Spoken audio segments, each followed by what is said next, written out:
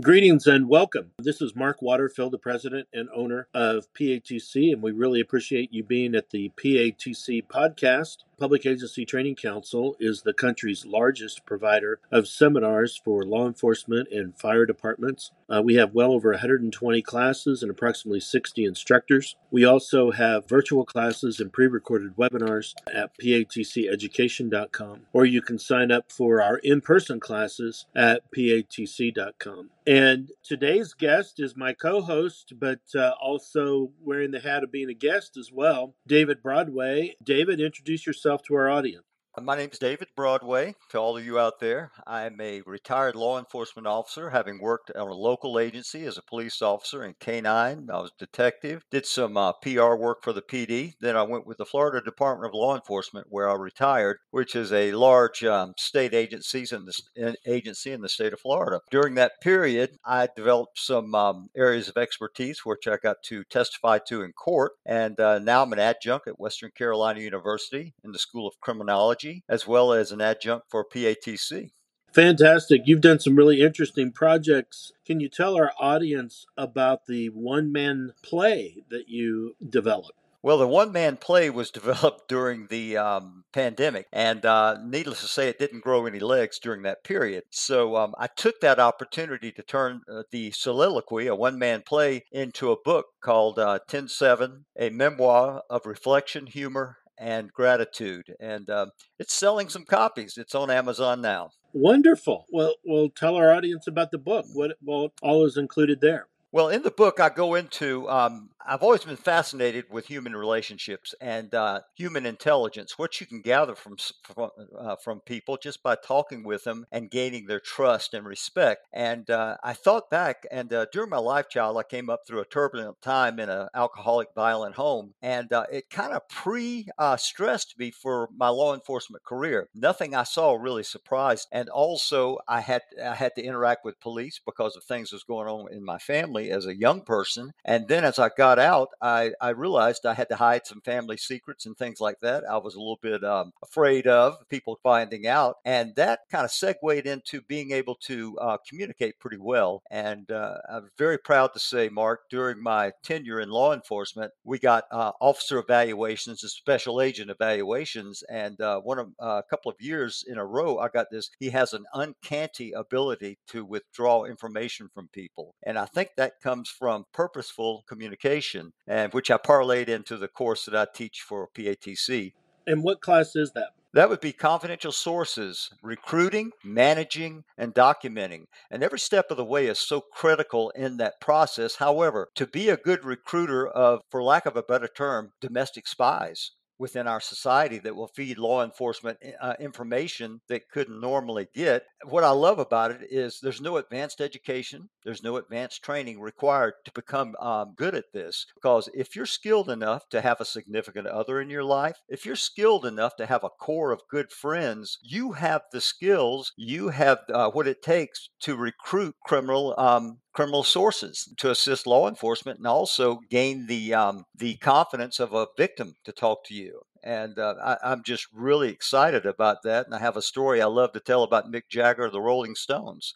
Let me tell you that story. Mick Jagger, everybody knows, famous rocker for over 50 years now. He and Keith Richards, I think they've formaldehyde on them or something because they just keep going. But Mick Jagger had an interesting human interest story one time. And back when he was studying American blues in London, and he wasn't a wealthy person, he couldn't just travel to the U.S. to listen to Muddy Waters and B.B. King and some of the greats in the blues industry. He said, I've got to find a way to do this. And before all the technology was around, what Mick Jagger would do was he would take albums from Muddy Waters, Guitar Slim, and all the rest of the old blues artists, and he'd put them under his arm where people could see him, and he'd walk around a train station. He called it chat bait, and I use that in class all the time. If an old stoner can think of a way to make himself approachable where people want to talk to him, how much much can law enforcement learn from him? Because he overcame an obstacle, because not everybody in London, England in the early 60s, late 50s were into blues music, didn't know who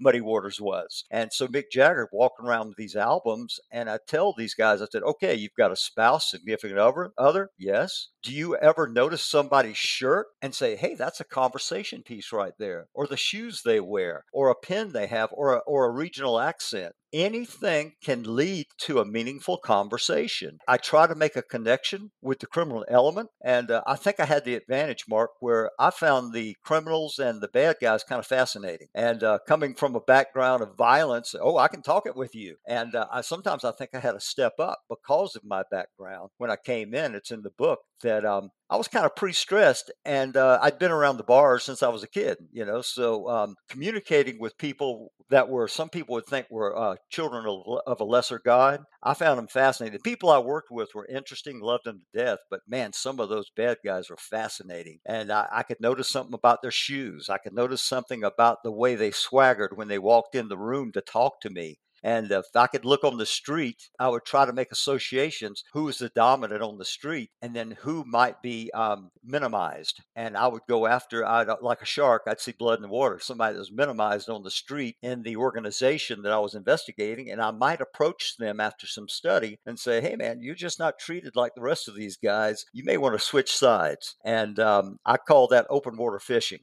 Most of us can do closed bond or barrel fishing, but the real skills of dealing with some of the underbelly of society is to go out there and recruit in what I call open water fishing. I just go up, I get them fascinated. I really drive home with the students that I have at the college as well as PATC that in communications, you're either interested or interesting. And in between is where the work happens.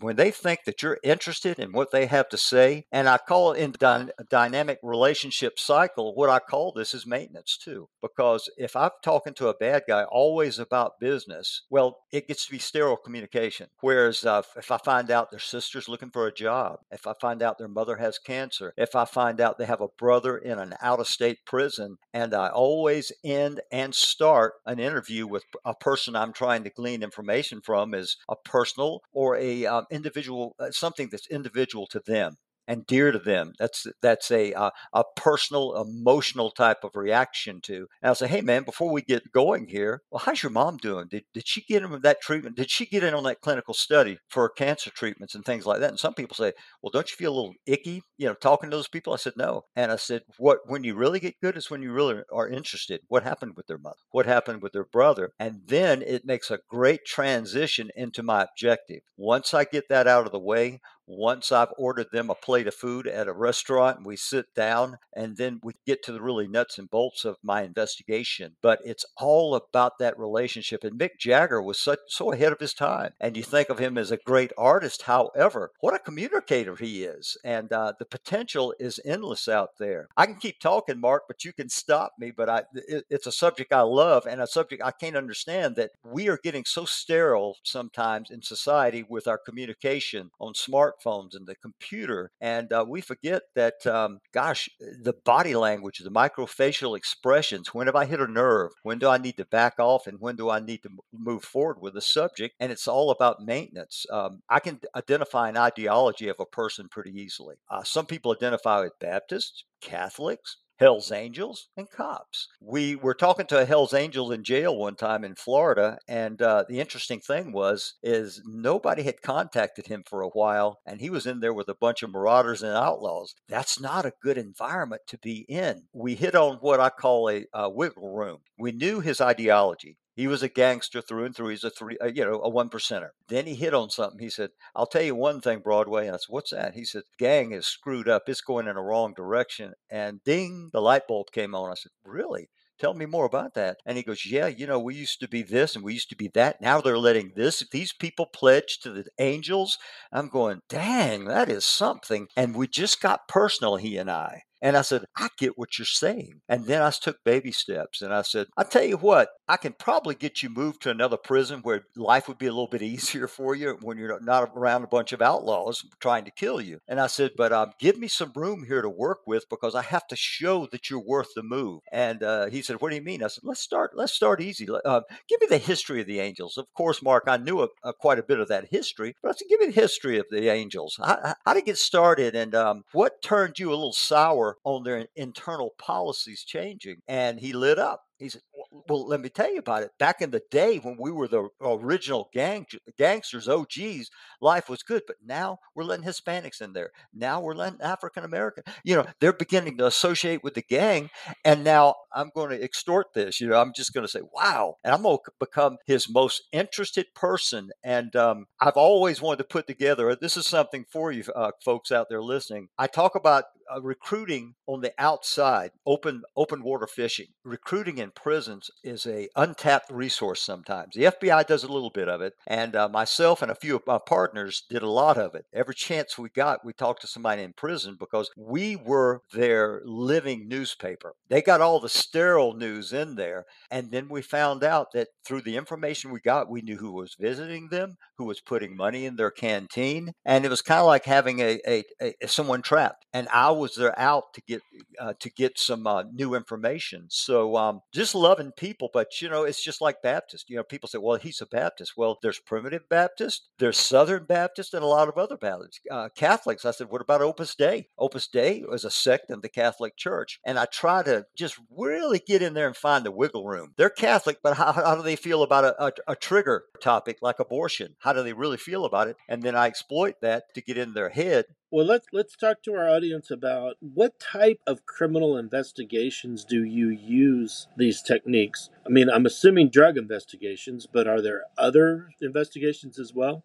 Absolutely. And some people are shocked to hear that. But of course, drugs come to mind because they have access to a culture you're trying to understand. Yeah. And they can talk the talk and they know what a CD, if they're talking on the on a wire and they say, man, those CDs didn't play right. And these people are telling me it's cocaine. They're talking about kilos of cocaine that they feel like they got screwed on. So we get into things like that. But after 9/11, I was put back into the JTTF, or after that was formed, because I had a background in the late 80s in terrorism, and they put me in there and they said, can you recruit some of these people from target nations? I said, I think I can. I said, because I'm dealing with other cultures in the drug business and homicide and street gangs. So I got out there and I got to know some of the people at the universities from some target nations that we had interest in, that was in chemical engineering, which is a big thing. And I went by the mosque and introduced myself, and I asked them, can law enforcement be of any help to you?